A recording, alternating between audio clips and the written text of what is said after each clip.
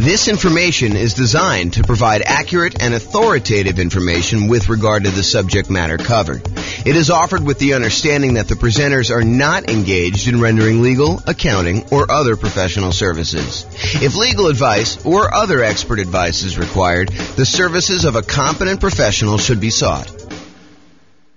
Welcome to the Arden Arcade Real Estate Investing and Real Estate Financial Planning Podcast. Learn all about investing in real estate in Arden Arcade, California, with a combination of real estate financial planning and modeling, with numbers specific to Arden Arcade, plus syndicated, more generalized recordings of live and pre-recorded real estate investing classes, not all of them specific to Arden Arcade. Be sure to stay tuned after the podcast for a message from our sponsors. Well, good morning and welcome, everyone. I am your host, James Orr, and today we have the last class in the series we're doing on how to improve cash flow. Today, we're going to be covering the improving cash flow on rental properties by improving the property itself. Up to this point, we've done the 88 strategies to improve cash flow. We've talked about improving cash flow when you're searching for properties, which was a pretty good list of ways to kind of like improve cash flow while you're out looking at things and how to optimize that through selection and searching. We did a whole big section, the largest section actually, on how to improve cash flow when you're doing your financing. So if you, and that's probably one of the most effective, largest list of things that you can do to improve your cash flow. And so we have a massive section on that, which we've already covered. We're not going to cover that today. So go watch the old class on that one.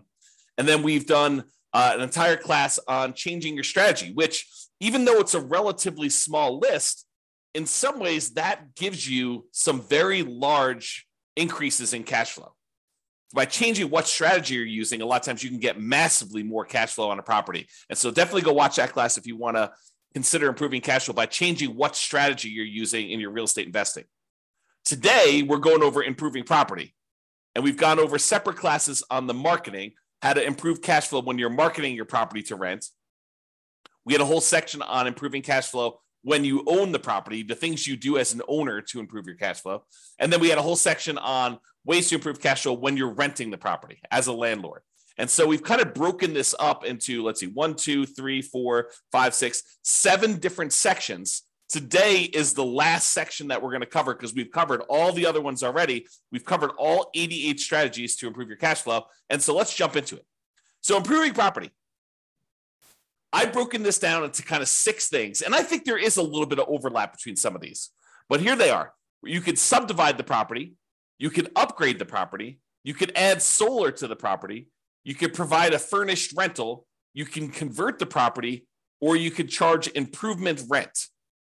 Okay, so let's go over what each one of this. Subdivide. So can I subdivide, and I'm using that kind of in quotes because it's a really informal use of that word, but can I subdivide my property into multiple units to increase rent? And this is not, in my mind, the same as necessarily converting it to a full-on legally conforming duplex or triplex or fourplex or fiveplex or sixplex or whatever you're doing. In my mind, this is sort of like informally grouping it this way. Not necessarily, it's not that you're not complying with zoning laws, but you're using it like a roommate would, but you're having a lot of separation in the property itself. The most common example of this is sometimes you walk up to a property and it's a single family home. It is definitely not a duplex. It is not zoned duplex. It would not pass as being zoned duplex, but you walk up to the property and you're like, this is a duplex. The upstairs unit, for lack of a better way to describe it, is a completely self-sufficient rental unit where you have, 2 bedrooms and a kitchen and living room and everything else. But there's like a door that normally goes to the downstairs that's like a solid core, almost like indoor-outdoor door. It's like a hardcore divider between the upstairs and the downstairs. And then when you finally open that door and you go downstairs, there's a separate apartment downstairs. There's like a separate bathroom, there's a separate bedroom, there's a separate living room. There may not be a full-on kitchen. A lot of times, this is how they get around the zoning issue. They'll have like, it looks like an eating area. It's almost like a bar, but the bar has a slightly larger than a bar would normally have for a refrigerator, like a good sized refrigerator. And they have a sink, and they may or may not have like a hot plate, not necessarily like a stove or a stovetop or an oven, but they have like a way to heat up food, a microwave, and maybe like a plug-in portable hot plate for you to be able to heat stuff up. So, but you look down there and you're like, look, this is a separate unit, right? Like this looks and feels like a separate unit. And maybe even in a lot of cases they do, they have a separate outdoor entrance. Like there's a back door to the property, either a sliding glass door and it kind of walks out to a walkout, like it's like a walkout basement, or it's an underground unit and it has like the stairs going up leading to the driveway. You'll see these units where they look like duplexes. They're not duplexes, right? Because, in some markets, and it varies a little bit market to market, there are rules about what is defining a duplex. They have to have separate heating units. They have to have separate AC units. They can't be connected that way. There has to be separate mailing addresses. And so this is not a duplex, but you can sort of subdivide the property. So some properties are really well set up for this to begin with. Other ones are not so easy, right? It's like you walk into a property and it's a bi-level where you walk in, you're on a landing and there's an upstairs and downstairs. You can go, right to go downstairs and left to go upstairs. And I've seen some people go ahead and do a little bit of work to that kind of entryway where then once you walk into the property and you're on that landing, now there's actually a door that you have to open to go upstairs. And there's a door that you have to open in order to go downstairs. And it really is like having two separate units. Now, are you going to rent these to two different kind of like, families that think they're getting their own unit with their own address? And, they think that they're going to be able to control the heating or the cooling because they both have thermostats. No. This is like a way for you to increase your rent, but they are very well separated roommates. That's a good way to describe it. This is a roommate situation, and you could have one unit that has, two roommates and another unit that has, one or two roommates. So you can have like more than one roommates kind of sharing one of the units, especially if they're dating or it's a family or something like that. But this is technically not zoned to duplex, not zoned to triplex. And so you need to comply with whatever the roommate laws are. The roommate laws are for zoning. And you got to realize that they are not separate units. They don't have their own separate heat controls in a lot of cases, although sometimes they do. But that's the big issue. Okay. So you could go and subdivide this. And do you think you could get more for a kind of like standalone mother-in-law quarter-ish, separate downstairs with everything kind of like separated out, and they really don't even have to interact with the person upstairs or the person's upstairs if they were living in the downstairs unit? Do you think you can get a premium on rent for something like that versus getting, a property where they're sharing a bedroom, where they have a bedroom rather, and they're sharing like a common living area and a common kitchen? You bet. And that's one of the ways you could improve cash flow on your rental properties, is you could find one of these properties where it feels like a duplex, even though it's not. And you can get single family home financing, which I think in a lot of cases is advantageous. Especially if you're buying your second or third property and you've already used up your FHA or your VA loan, which is what we a lot of times use when we're buying formally zoned, completely compliant duplexes, triplexes, or fourplexes. But in this case, it's a single family home that looks and feels like a duplex or a triplex or a fourplex, but it's really a single family home. And so you can go get these, 5% down conventional loans on them. Whereas if it really was a duplex, triplex, or fourplex, you could not get a 5% down conventional loan on them. So there is kind of an interesting benefit to doing this way. Now, realize when you go and sell it, you can't sell it as a duplex or a triplex, right? Because it's technically not zoned that way. You'd have to tell them, look, this is a non-conforming property that feels like a duplex, even though it's not. And if you wanted to go and live here and kind of like unseparate these, you might have a little bit of work to do. But if you're a roommate situation, or it's your mother-in-law or your mother wants to live downstairs, or your father-in-law wants to live downstairs, or your mother and father-in-law, or whatever it is, and you kind of like want to live in the upstairs and they live downstairs, or you and your brother, or you and your sister, or whatever it is, this could be an ideal situation where it feels like you have separate units, although it's a single-family home and it's zoned as a single-family home. Okay, so that's what I call subdividing. Next one, upgrade the property. Can I improve the landscaping, the curb appeal to get higher rents? Sometimes that's all it takes. right? The difference between, this is like the proverbial, don't judge a book by the cover. Don't judge a book by its cover. There's a reason that saying exists, is that people judge a property by its exterior. And so can you improve the landscaping, improve the curb appeal to get higher rent? Can you paint the property? Can you add or improve shutters? Can you do lawn care? Can you upgrade the mailbox from the ratty 1970s thing that's rusting to something that's modern and new? Can you put property address numbers? Can you upgrade the lighting on the outside? So all these like little things that you can do. It's a one-time investment that may be able to, it may be the difference between you getting, no one wanting to rent at the higher price that you start at, because we're starting 60 to 90 days before the property is vacant, ideally, unless you're just acquiring the property. But you're starting 60 to 90 days ahead of time, and you're testing rent high, and you're coming down slowly as you get closer and closer to your deadline until you find out what rent is. Well, if the property looks kind of ratty and tired on the outside, you might not be getting people biting on the higher prices. Whereas if you do all the upgrades you're supposed to do and the property looks great from the outside and you upgrade it, this could be a chance for you to get someone at that higher rent. Okay. And this could also be folks buying properties to do like more significant value add, or like more of a BRRRR type strategy where you're buying the property, you're doing a bunch of rehab on the property, you're renting it out, you're refinancing, and you're repeating the process. I mean, this could be a variation on that. I've kind of focused in on, light stuff that you could do to upgrade the property, but it could be major stuff too. A lot of times with the major stuff, it's capital improvements. And, even though we, upgrade something, it might cost us 20 grand to do the big stuff, and you might not get 20 grand worth of extra rent in the short term. Okay. But upgrading little things can make a big difference, and it can get you enough rent to support doing it. Okay. All right. So that's upgrading the property. Adding solar. When I made my initial list, I had a lot of the really easy ones. But then I started adding anything somebody would tell me that could improve rent. I was like, okay, let's go and add that so that we could be comprehensive and so that we wouldn't miss out on a way that you could possibly improve your income on the property. But as time goes on, some of these things become better and important, and we use them a lot more. And some of them become ones that we don't use nearly as much.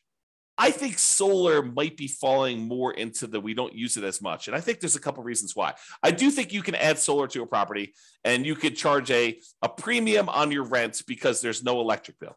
I think you need to be careful because I think there may be some laws, and also there may be laws coming where you may be in this gray area if you start charging them separately for utilities.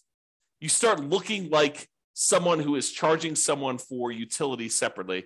I think you're in this gray area. And so if you are going to charge separately for utilities, I think you should go talk to an attorney in your local area and make sure that you are following all the local laws and regulations doing that. But if you happen to have solar panels on your property, can you get, rent is a range, right? Rent is not an exact number. It's not like, oh, this is exactly $2,112.43 for rent on this property. That's what you're going to get every single time you put it on the market. I don't think it works that way. I think you go out there and you're like, look, rent on this is probably going to be somewhere between, $1,900 if we do it during a kind of like a bad time of year and we don't do a good job marketing, we don't do a good job exposing the property, to maybe $2,200 if we just happen to hit the right time of year. We kind of do the marketing we're supposed to do. The property shows really, really well. We're great at our sales skills. We're really good on the phone. We're really good answering questions. We're really good getting people to come look at the property. The property shows really great. So I think there's this range. And so when you add solar to a property, I think you have a chance to really push up the range a little bit and more likely get to the top of the range, especially if you have the sales skill to show somebody why having solar on your property is a major benefit and how it can save them money. So they may be comparing your property to one that's $100 or whatever less, but if you have solar on your property, you can tell them, look, you're not going to have an electric bill on this, or you're not likely to have an electric bill as long as you don't go over the usage you have on this thing. And so that's included. And so you got to really kind of, give some value to that. And that's why this property is probably, a little bit higher than some of the other ones you're comparing at the same price range. Okay. So solar, be careful, but this is a possible way for you to kind of improve your rent range to prove where you are in the rent range. And maybe it also allows you to rent the property a little bit faster. Maybe, someone's looking at two properties, one of them has solar, one of them doesn't. They're both similarly priced. Yours probably goes first, is the guess. All right, furnished rental. So can I rent the property furnished to get more rent?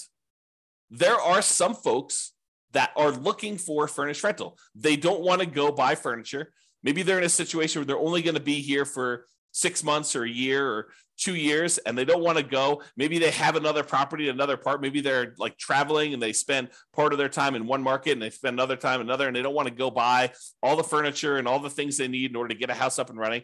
And they're willing to pay a premium for that.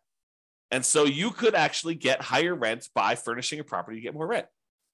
And this is often associated with kind of like changing your strategy. For example, changing your strategy from a year-long lease to a short-term rental. We see this a lot in those where when you're doing short-term rentals, they expect them to come furnished. They expect there to be kitchen supplies in the kitchen and bathroom supplies and shampoo and stuff like that. Because it's more like lodging than it is like short-term hotel-like lodging. That's I guess that's how I describe it. But basically, you could change your strategy and do this. But you don't have to. You could do like long-term rentals that are furnished.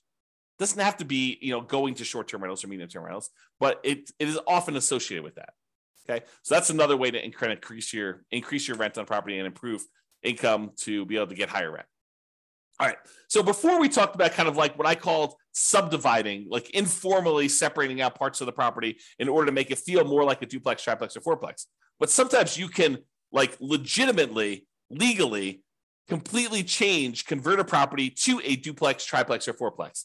There is the ability for you to, the lot is zoned for duplex, triplex, fourplexes, and you decide to say, hey, look, I'm just going to do this officially and change it to be a duplex, triplex, or fourplex so that I can rent this out to separate people. I can have separate addresses. I can have separate heating units, separate air conditioning. All the different things are done right, legally, zoned correctly, and doing that. And so this is the full conversion. Can I convert my property to a duplex, triplex, fourplex, or more? And sometimes this is easy as the property is really set up for it. Other times it can be cost prohibitive and impossible from a zoning licensing perspective. So you got to be careful, but sometimes it's just harder to do. It costs more, it's more work, more labor, and you got to go through approval processes and all that stuff. So just be careful. Sometimes it's easy, sometimes it's not. Be careful of zoning laws and check with your city and county before doing the work. Do not assume that you can just convert any property you want to a duplex, triplex, or fourplex. There are laws set in place to prevent this. Okay, so be careful. Changing the characteristics of a property this way can also impact the type of loans and therefore loan to value that you can get on the property. And furthermore, it can impact who are your buyers when you sell. If you have a single family home that you've sort of the subdivide one, the one I covered first, where you've kind of converted it to more of a roommate situation that has a lot of separation, that's still a single family home. And you can convert it back easily, relatively easily, to be a single family home. And so you have the whole pool of buyers who are looking for single family homes when you go to sell. And there usually is a very large pool of those people looking for single family homes. When you convert it officially to a duplex, triplex, or fourplex, you narrow your pool down. In some markets, it may be bigger, but I would say the overwhelming majority of the time, almost without exception, the pool of people that are looking for a duplex, triplex, or fourplex is going to be a smaller pool than the people looking for a single family home. You have fewer people looking for that. And the financing for the duplex, triplex, or fourplex is harder, less common than the ones for the single family homes. So once someone uses that FHA loan to buy their first duplex, triplex, or fourplex, it's really hard for them to get a second one. There's some really bizarre exceptions, but it's very difficult to do. Otherwise, you need to do a VA loan in order to buy it with little or nothing down. Otherwise, you got to put more down. You could buy a single family home with 3% down. You could buy it with 0% down. The USDA VA ones. You could buy it with 3% down if it's your first single family home. You can do a lot of 5% down ones. But if you're trying to do this duplex, triplex, fourplex sort of thing, then you're probably looking at FHA or VA financing or putting at least 25% down to buy these. Okay. So it changes the financing, which may be worse for you when you go to sell, if you go to sell. If you never sell, not a big deal. Okay. All right. Improvement rent. Sometimes you'll have a tenant. They will show up at the property and they'll be like, oh, this property is great. The challenge is it's not fully fenced in. Maybe it's not fenced at all, but in some cases it's like, the two neighbors have fences and you just don't have a fence on one of the sides. Okay. Which is pretty common in some neighborhoods. And they're like, the problem is I thought it was fully fenced in because some of the pictures they showed the fence. So I didn't think this was going to be an issue, but I've got a dog or two dogs. And I told you about those in the phone. And I'm concerned because I want to be able to let them out in the backyard and not have to worry about them running away. And you're like, okay, I know you really, really want a fence. The rent we had before was the price without the fence, with the current situation. That was what it was. But I would be willing to go ahead and put in a fence, but I would need to charge you extra. I would need to charge you, for lack of a better term, fence rent in order to fence in this last side or put a fence around the whole property.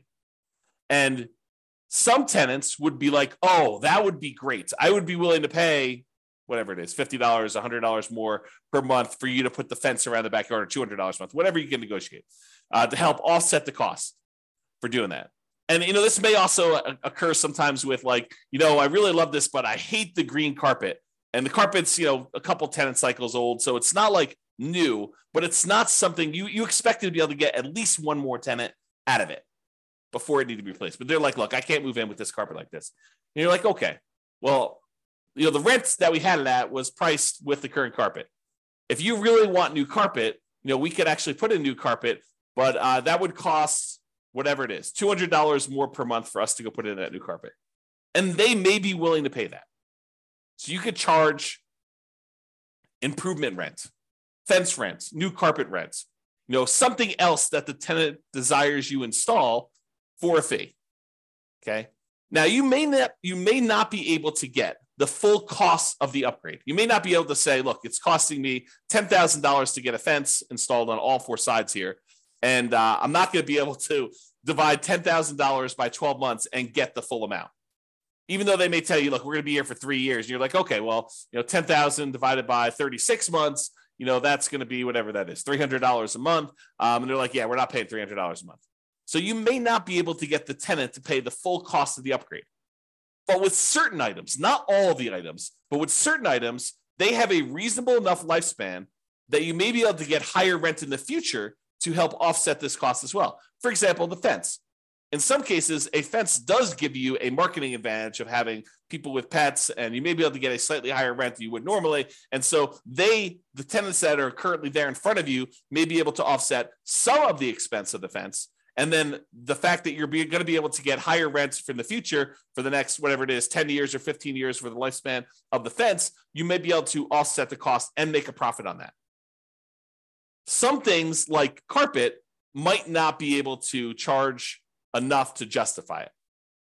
Some things like a fence, you might be able to. So you got to kind of work out the math on doing this, which leads me into my next thing, which is calculating your return on investment. So I did a class, it's on the podcast. It's on the website and podcast. You can go listen to it, but it's called When to Do Upgrades with a Value Add Rental Property.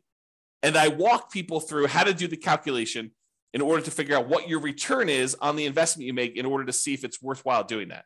And I include a spreadsheet to help you do the math, but you want to be able to determine, look, I'm going to go spend an extra $5,000 or $10,000 in order to do an improvement on a property. You want to look and see how much money am I putting out? How much money am I getting back over what time period? And when do I make all my money back? And then how much profit do I make? And then what is the overall return on that money that I invested to see if it makes sense for you to do this extra investment? Sometimes you have to do it, right? The kitchen sink is just not working anymore and you have to do the upgrade. So that just becomes a capital improvement in that way.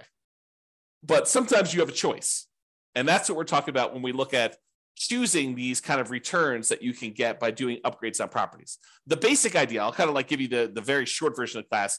It is you're doing an internal rate of return calculation over the lifespan of the upgrade that you're making to determine how much you're putting out at the very beginning, and then how much you're making over time on that thing for the lifespan of the actual upgrade you did. So if carpet's going to last you X number of years, you want to see how much you spent on the carpet to do the upgrade, how much extra money you're going to make on doing that carpet upgrade. And then when the carpet actually is completely its lifespan is exhausted, it dies, it's used up, then how much money did you make and what was your return on making that investment? And in some cases, on certain rental properties, these can be very profitable, like mini investments in your property, right? Like you go and you put up 10K and you're making whatever it is, 20% return on your money each year.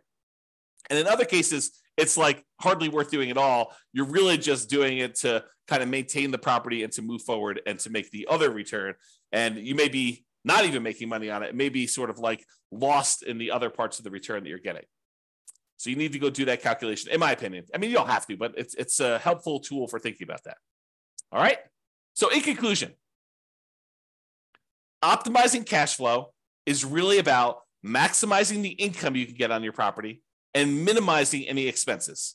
When we're talking about doing these improvements to the property, most times we're talking about maximizing the income. Although you can make a case that some improvements you would make on a property would minimize your expenses. Installing certain types of flooring may actually reduce your overall cost and frequency of having to replace the flooring. And so therefore your expenses do get slightly minimized doing that. There are improvements you can make on properties you own that will improve your cash flow overall. That's what this is about. The improvements you can make on properties.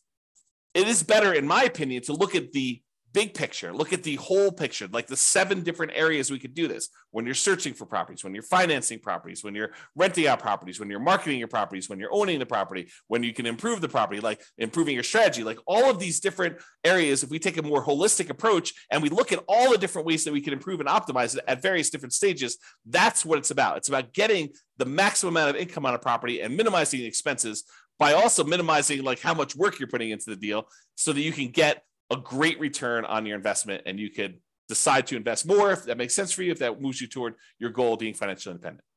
All right, that's all I got for you. Have a great day, everybody. This was the last class in the series on improving cash flow, so you can go watch those if you want to, in order if you want to, and kind of get a feel for all the different ways to improve cash flow. Or if you want to, reach out to us for assistance and we can help you implement some of these if that's what you desire. But you could do it. You got all the stuff. You've got all the different ways to do it now. It's not like I'm holding anything back from you. All right, that's all I got. Have a great day, everybody. Bye-bye for now. With home prices up, mortgage interest rates up, and rents up, but not quite enough to counteract the higher prices and interest rates, cash flow on rental properties in Arden Arcade is harder than ever. Book a call with the Real Estate Financial Planner to apply our proprietary 88 strategies to improve cash flow on your rentals. See the show notes for a link to schedule your call and improve your cash flow today.